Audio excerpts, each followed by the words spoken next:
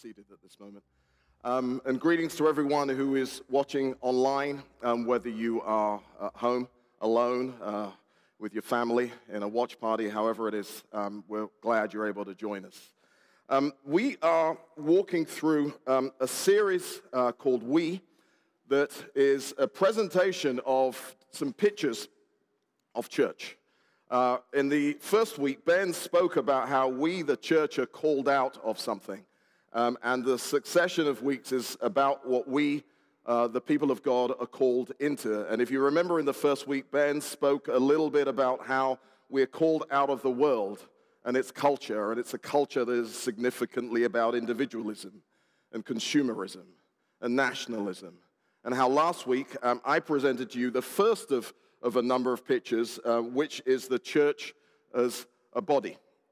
And this week, I'm going to speak to you about the church as God's workmanship, and in the successive weeks, we'll look at the church as God's family, as the temple, as the bride, and as the army.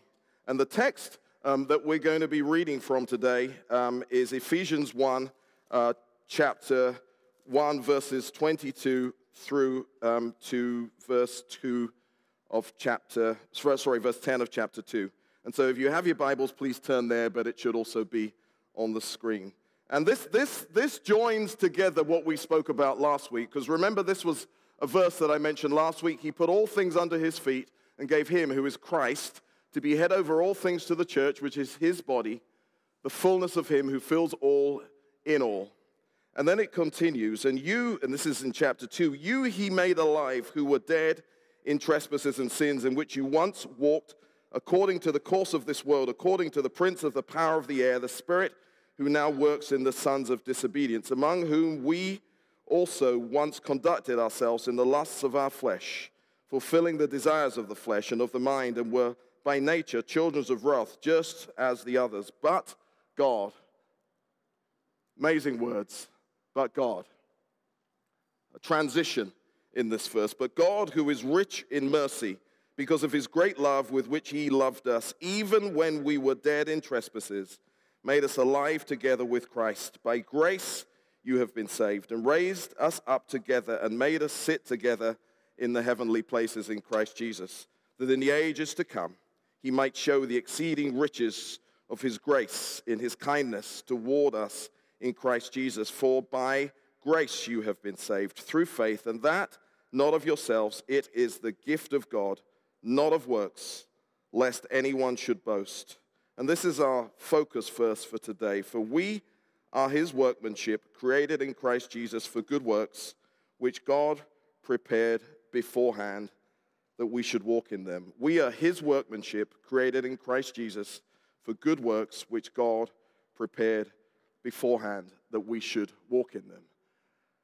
Now, the word workmanship, certainly when I read it, doesn't make me a whole lot excited, right? When you think of workmanship. And so I'm wondering if we can find another word there that will help us to see some of this picture of God's workmanship. The word from which we get workmanship, the Greek word from which we get workmanship, is used one other time in the New Testament. It's used in Romans chapter 1, verse 20. And if you can turn there, and that's going to come up on the screen, where it says, for since the creation of the world, his invisible attributes are clearly seen, being understood by the things that are made. And so the things that are made is where you could insert the word workmanship. So being understood by the workmanship. So it's the only two times in the whole New Testament that the word that we get workmanship appears, in Ephesians and here. The things that are made, even his eternal power and Godhead, so that they are without excuse. And if we pause to consider some of the things that are made, and this is an opportunity, you can interact as much as you want. I'm going to ask some questions, and they really are not rhetorical questions. They're not questions to which, I can come up with an answer, but it would help also if you may have an answer. So when you think about the things that are made, what does that make you think of in terms of what God has done? And you're just going to have to call out twice as loud because you've got masks on. Anything? What has God made? He's made creation, and creation consists of, what are some of the first things God made in creation? Light, trees, So the big things and the other things that aren't so big. So in the heavens, God made the heavens and the earth, and he set planets and stars up there, right? And then he made the earth and all that is in the earth. And you're going to see some pictures coming up of Ali's trying to put together some slides to help you to imagine some of these things that we're talking about here. And when you think about the biggest things that God's done, before you come to think of the little things like the little fish in the sea and the ants that we think are insignificant that God also made, think of the big things. And the name of the galaxy that we're part of is called the what? The Milky Way, right? And I just want to speak to you about the Milky Way as one galaxy in, my understanding is, hundreds of billions to trillions of others. Hundreds of billions to trillions of other galaxies, just like the one galaxy that we're in. But how big is the one galaxy we're in? Well, I'm told that there are between 100 billion and 2 trillion stars. God's workmanship. I'm told that the diameter of the one Milky Way galaxy that we're part of is 200,000 light years in diameter. So if you traveled at the speed of light, if we could, at warp speed, like they did in every movie that we've watched, and the stars go to lines and no one gets thrown back because of the acceleration. They just stand there. But if you could travel at light speed, it would take you 200,000 years to traverse the diameter of our galaxy. To put it in context, the furthest planet from the sun is Neptune. Neptune is between 2.7 and 2.9 billion miles from Earth. And if the distance from Earth to Neptune were the size of a quarter, to put it in context, the size of the galaxy we're in is the size of the United States. The wonders, the immensity, the vastness of God's workmanship. And then, yes, we could think about the 100 billion to 2 trillion other galaxies just like that. God's workmanship. And then the earth. And then the seas. And then if you think of some natural wonders, things like, what are some of the amazing things that we see on earth? What's this one called? The Grand Canyon. I mean, God's workmanship. The Great Wall of China is sometimes called a workmanship of humanity in the sense in which when you can see it from space. But we made in the image of God have God's immense creativity in us. And in the same way as God made these amazing things. And they used to be called 7 wonders of the world. I don't know how many of them are still standing, but there were the pyramids. And then the Hanging Gardens of Babylon and 5 others. And then when they started thinking that through again, they wanted to add things like the Great Wall of China. And then the American Society of Civil Engineers wanted to add things like I think it was the Golden Gate Bridge. And someone wanted to say that the internet is this immense workmanship. An immense design. And I think the word I want to use instead of workmanship is genius. God's genius, God's brilliance, God's extraordinary creativity, God's magnificence. And the word that I'm going to land on is God's masterpiece. When you think of we are God's masterpiece, just like the heavens and the galaxies and the billions of stars in those galaxies and the billions of galaxies that there are, the church is God's masterpiece. And even when you think in terms of human masterpieces and whether you think of great works of art, who's the Sistine Chapel, the roof of the Sistine Chapel, things like by Michelangelo, things by Leonardo da Vinci. Who made that? Anybody know? Okay. As you see those scroll through, just look at some of these things and think about think of some of the creativity that's gone into these things. And so I'm presenting the picture to you of church that is the exact opposite of what we call church. Because when we think of church, and I don't know whether when we constructed these wonderful ornate buildings, that we were actually dumbing it down a little bit. Because when we begin to think that God's masterpiece is some structure, or worse than that, it's just the structure when there's a few people in there, and that structure is the whole of God's masterpiece. It takes away from the sense of the magnificence. And I want you to expand your imagination and think of the greatest works of design, the greatest works of engineering, the greatest works of art, the greatest works of literature. Think of space exploration. Think of the creativity and the masterpiece that something that can go to Neptune is. One of the things that fascinates me, and I don't even know whether it's going to be up there, I love Formula One racing, which is motor racing that involves cars that can go from 0 to 100 to 0 in less than 5 seconds. So imagine strapping in, and we're going to go to 100 and back. Let's count. 1,000, 2,000, 3,000, 4,000, 5,000. We have gone from 0 to 100 and braked in 5 seconds. Those things can corner at 8G. Yeah, and I can't imagine what 8G is, but I'm told that there are drivers that when they start to drive have necks that are like 13, 14 inches, but become these 18-inch necks that just go straight down because of the immense weight that driving in something like that puts. And this is a masterpiece of human engineering. That thing can corner. You know if you go down Roswell Road and you go down the loop that goes to the 120 loop, you know the one I'm talking about. I try and go around that as fast as I can. My car isn't low enough to the ground, but I imagine that it probably could go around it. I don't even know if I get 1G. Maybe 8 times quicker than any of us could go in the fastest road car that we have, and our heads would be suffering because of it. And what I'm trying to say to you is that these are masterpieces, and you can think of masterpieces of music. Not just Mozart, but I don't know, Pink Floyd. Kanye West. That's a joke. But everybody has their sense of it, and so grasp it for a minute. And as we contemplate all of these things, what is our response? What's your response to the wonders of the galaxy? What's your response to the Grand Canyon? Awe, that's right, and wonder, and amazement, and silence, and fear, really.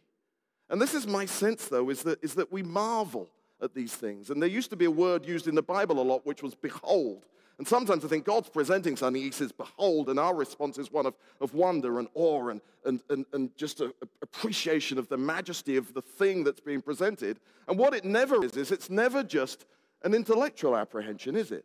We don't apprehend works of art, whether it's a Cézanne or a Picasso or anything like that. Intellectually, we don't count the pixels. We don't marvel at the detail. Well, maybe we do marvel at the detail of the brushstrokes, but we want to contemplate the awe and the majesty of these things. And the bigger they are, the more wonderful they are, the more marvelous they are, the more our sense of awe and wonder. Remember, we're talking about God's masterpiece, which is the church.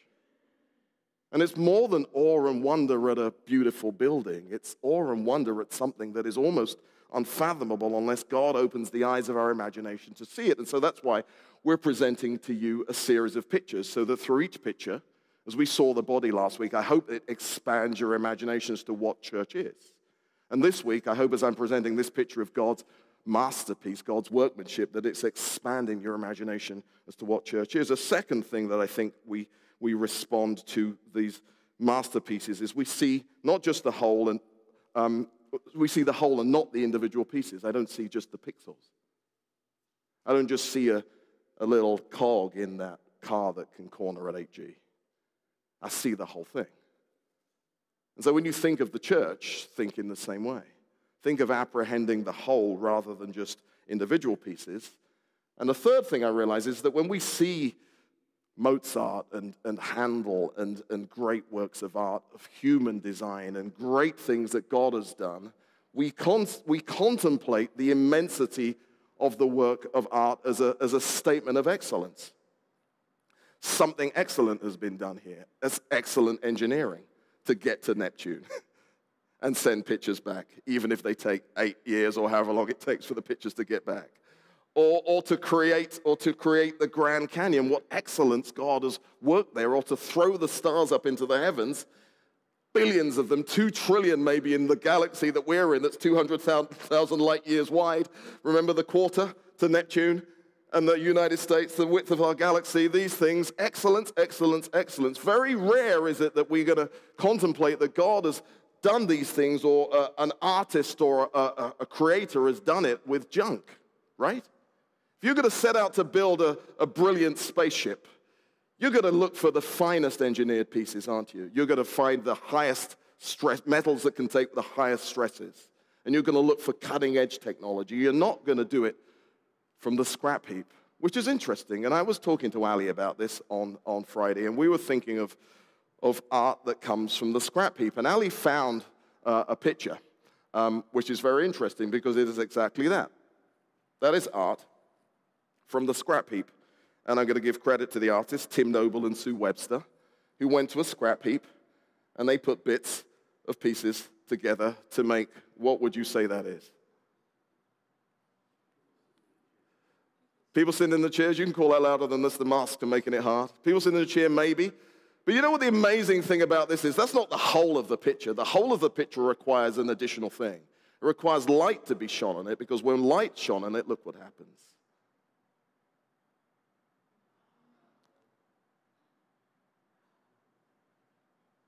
When light is shone on something that looks ordinary and junk, look what happens. And our God is a God who went to a scrap heap to build a masterpiece. Yeah, we were made in the image of God. Yeah, we were his highest creation, but let's read in Ephesians the second part of this. Remember that it says that we were dead in sins and trespasses, and that we were objects of God's wrath. God was mad with us because we had fallen from being his perfect, his pristine creation made in his image. And in a sense, then, we were the works that were discarded on the scrap heap. We were worthless. We were good for nothing, dead in sin and trespasses. And then if we read the balance of Ephesians, starting at chapter 2, verse 11, remember this. And so, remember, Ephesians is written to us, Gentiles, because in verse 1 when it says, and you he made alive, he's talking to Gentiles. And to the Gentiles, he just loads it up even further by saying, remember that you once Gentiles in the flesh, you were called the uncircumcision by what is called the circumcision made in the flesh by hands. That's an insult, right? For the Jews to look at the Gentiles, they're saying you are uncircumcised. That's an insult, and the insults keep going. That at that time you were without Christ. There's another thing. Aliens from the commonwealth of Israel and strangers from the covenant of promise, having no hope and without God in the world. But now in Christ Jesus, you who were once far away have been brought near by the blood of Christ, for he himself is our peace, who has made both one and has broken down the middle wall of separation. He's abolished in his flesh the enmity, that is the law of commandments contained in ordinances, so as to create in himself one new man from the two, thus making peace, that he might reconcile them both to God in one body through the cross, therefore putting to death the enmity. And he came and he preached peace to you who were afar off, and to those who were near. For through him we both have access by one Spirit to the Father. Now therefore you, Gentiles, us, are no longer strangers and foreigners, but fellow citizens with the saints and members of the household of God, being built on the foundation of the apostles and the prophets, Jesus Christ himself being the chief cornerstone, in whom the whole building being fitted together grows into a holy temple in the Lord. And that's going to be another picture that we're going to present later in this. In whom you also were being built together for a dwelling place of God, the Spirit. And so when you add Ephesians 2, 11, 22 to Ephesians 1 to 10, you get these things: that we were dead in our trespasses, we were objects of God's anger, we were without Christ, we were aliens, we were strangers, we were without hope, we were without God in the world, we were far off, we were the other side, the wrong side of a wall of separation, and we were foreigners, is where God starts. And if that ain't the stuff of scrap heap, I don't know what is.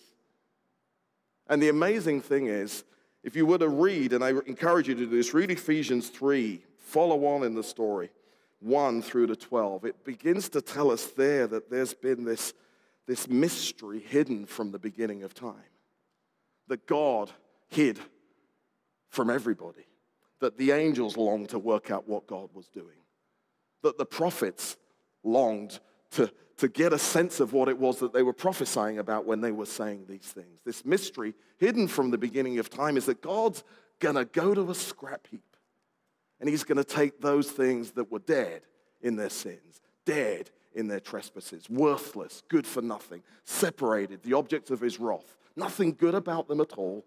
And what's he going to do with them? He's going to bring them in to this one magnificent creation, his workmanship, his masterpiece.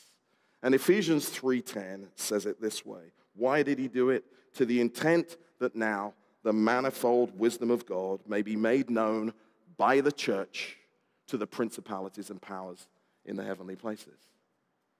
Keep that up for a minute and just look at that verse.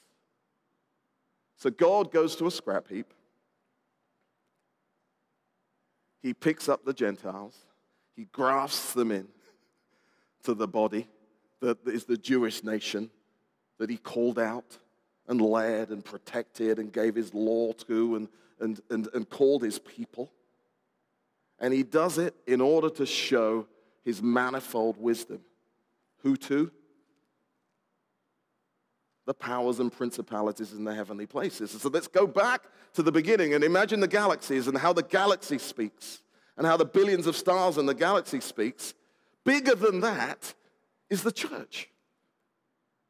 More than we can wonder about the magnificence of the galaxies and the billions and trillions of stars and the billions and trillions of galaxies and try and fathom that, the church is God's bigger, better, more perfect, more magnificent masterpiece, his work of art, not just a building.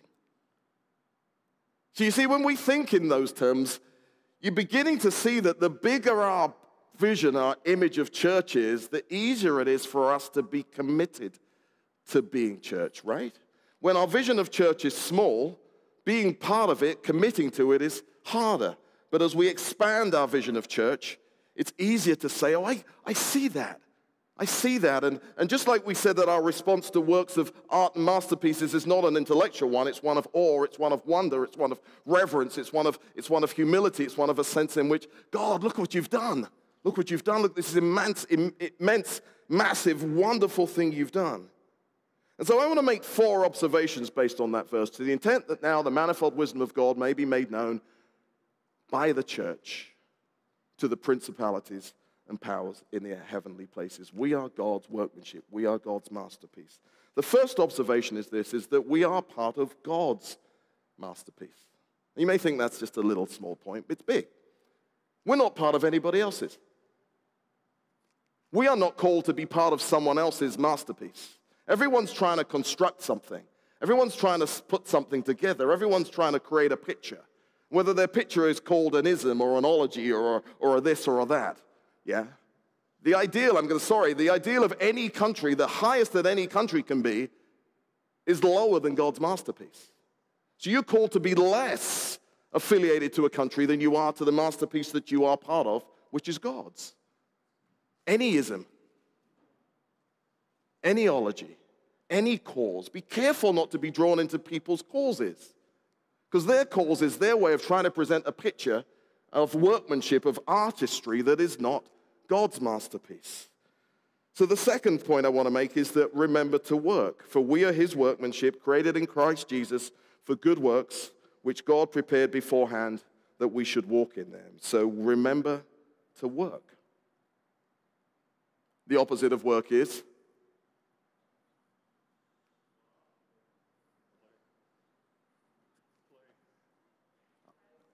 Oh, you guys are just so timid. Someone shout out something that's the opposite of work. Rest, okay? But if you refuse to work, what do you call that? Oh, what's also like refusing to work? Sloth, right? Stubbornness. What else is like that? What if you're non-functioning? What if you were a piece in a Formula One car designed to do 8G cornering? I'm just not going to do my bit. I'm going to be a cog and I will not move. What's the whole piece going to do? What's the whole car going to do? It's going to break, right? Or you're a pixel or a brushstroke in a masterpiece of a great master. And you decide, today, I'm just going to not do my thing, and I'm just going to blank out. Yeah? When people look at the whole thing, what will they see? They'll see this, Rather than beholding the whole thing, you're more likely to see the thing that's not right, that's not lined up, that's not working, that's not doing its thing, and what if it's just all about itself? What if the piece of the masterpiece decides to say that I'm the most important thing here, I'm more important than the big picture, then you stand out and you're a little bit more prominent than you should be. Again, all of these things work to mar the beauty, the gloriousness of the masterpiece. So firstly, we're part of God's masterpiece, not someone else's. Secondly, remember to work. We're not meant to be reluctant participators in the kingdom of God. We're not meant to be stubborn. We're not meant to be non-functioning or self-seeking or misplaced. Or in other words, anything that mars the brilliance, the beauty of God's masterpiece. And the prayer that Jesus taught us to pray is, thy will be done, thy kingdom come. If you're bold enough to pray that prayer every day of your life, I guarantee you, you're going to see some things change. Because there are going to be things that you might not have felt called to do that you might suddenly begin to experience a sense of call to. You might begin to perceive that you're an answer to a problem that you see and think someone else should be the answer to. You might begin to realize that you're called to work in some way to make the masterpiece everything the masterpiece can be. A third point, remember the scrap heap. Remember the scrap heap that we came from. We're saved by grace, through faith. This not of yourself. So the faith isn't ours either. But the faith is the gift of God, not by works so that no one can boast. So by remembering the scrap heap, what you're saying is, I remember, God, where you pulled me from. I remember what I was. I know the depths of depravity and horror that still are within my flesh. Yet you saved me. Yet, though I was dead in my trespasses, you pulled me out of my trespasses and my sins. And you made something of me, and you've somehow made me part of your masterpiece. And by doing so, you're wanting to display something amazing to the powers and principalities.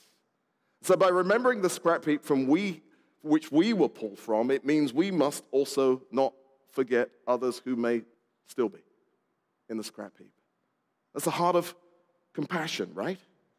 It's not a judgmental spirit. It's not that they're this, or he's this, or she's this, or this should be their destruction, or all that sort of thing. Because the scripture says that remember first the what in my eye, the speck in my eye before I look at the plank the plank in my eye before I look at the speck in the other person's eye, which I think is a Jesus joke.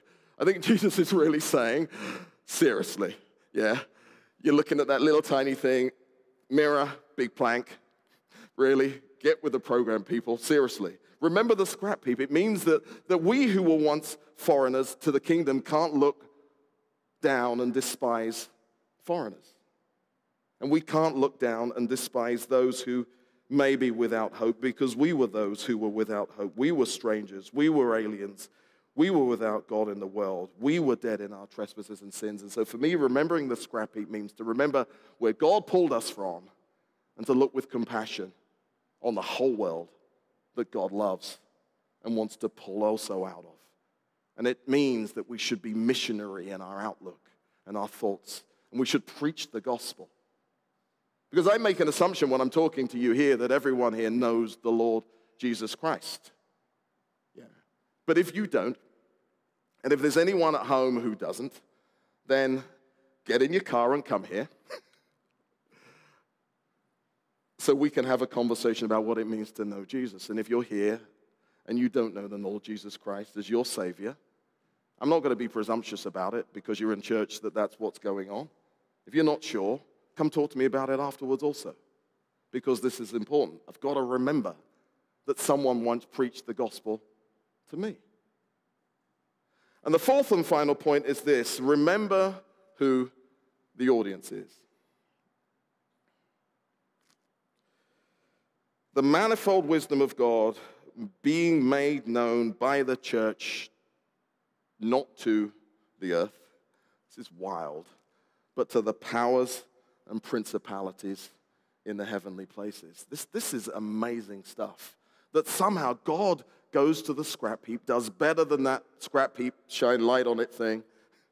Yeah, that when you shine the light on the scrap heap of people that are pulled together from all walks of life that were this kind of mess and that kind of mess, and we don't want to talk about what kind of mess he or she was, and God brings them all together, and he puts his spirit in us, and he saves us, and he rescues us, and he lifts us out of the mire and the sin and our trespasses, and he assembles us into this magnificent masterpiece, and he says to the powers and principalities, right? Isn't that what God's saying? That's what God's saying. He's like, look at what I can do. Look at what I am. And God's masterpiece causes the principalities and the powers, I am sure, to awe. and to wonder, what kind of God is this? What kind of wisdom is this? What kind of love is this? To choose things that everyone else despised and make a masterpiece of them. And when you remember who the audience is, you remember also that you're warring against an audience who doesn't like God that much and doesn't like anything that bears the image of God very much. And Ephesians also tells us that we've got to put on the armor of God, right? Because our battle is not against what? Not against flesh and blood, but against the principalities and powers and the spiritual forces of wickedness in the heavenly places. So you've got to remember that we're in a spiritual battle. It's not an earthly thing. It's a spiritual battle. The audience is spiritual, not natural. And so that calls for a kind of boldness. It calls for confidence. It calls for us to be amazing. It calls for us to be brilliant, to be exceptional, to be excellent, not to be timid, doesn't it? Because just think of this. I'm going to put this in a context that might be easier to understand. If you're like a heat panel on a space shuttle, right, and you know what that space shuttle can do, and you know it can go up. There's probably been things since the space shuttle, haven't there? More sophisticated bits of space exploration stuff. But you're a piece of the space shuttle.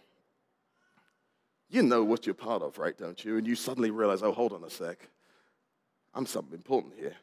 I'm not important in myself, but I matter, because if I fall off when we're re-entering, oops, the whole piece. So I've got to cling to my brother and sisters who also heat panels and make sure that, I don't even know whether they're heat panels on it. I'm talking about 200-year-old space exploration technology, sorry. But you get the point, though. The point is you're part of God's masterpiece, but remembering who the audience is, God's called us to belong. God's called us to have a sense of purpose. God's called us to not be timid, but to wow. To cause others to awe because of the good things that we can do because of God who has saved us. And he's equipped us with gifts of his Spirit for this purpose. Gifts of his Spirit for spiritual work. The fruit of his Spirit for spiritual work. Faith, hope, love, wisdom. Think of the scripture that says that he's given us a treasure within. Earthen vessels. That's God's equipping for a spiritual task. The treasure, which is the whole of what God has done, his Spirit, the gifts of his Spirit, the power of his Spirit within us, so that it says that we are hard pressed. So think about that in the midst of the pandemic. You're pressed, but something pushes back so that you're not crushed. It says also that you're perplexed, which is like an assaulting of the mind. Your mind's confused and you can't work it out and you don't know when it's going to end. But it says, but we're not in despair. It says that we are persecuted, but not forsaken. It says that we are struck down, but not destroyed. All because God has equipped us for the spiritual work of displaying to the powers and principalities the glory, the marvelous nature, the wonder of his church. So I hope you're getting a little bit of the sense of this. I'm trying to paint a picture and throw things around here and there. Just think of this. You're part of God's masterpiece. You're part of God's masterpiece. So work. Remember the scrap heap. Remember who the audience is. And you're not anybody else's. You're not anybody else's. So break your affiliations to anything that isn't as strong as your affiliation to the kingdom of God and the masterpiece God has called us to be part of.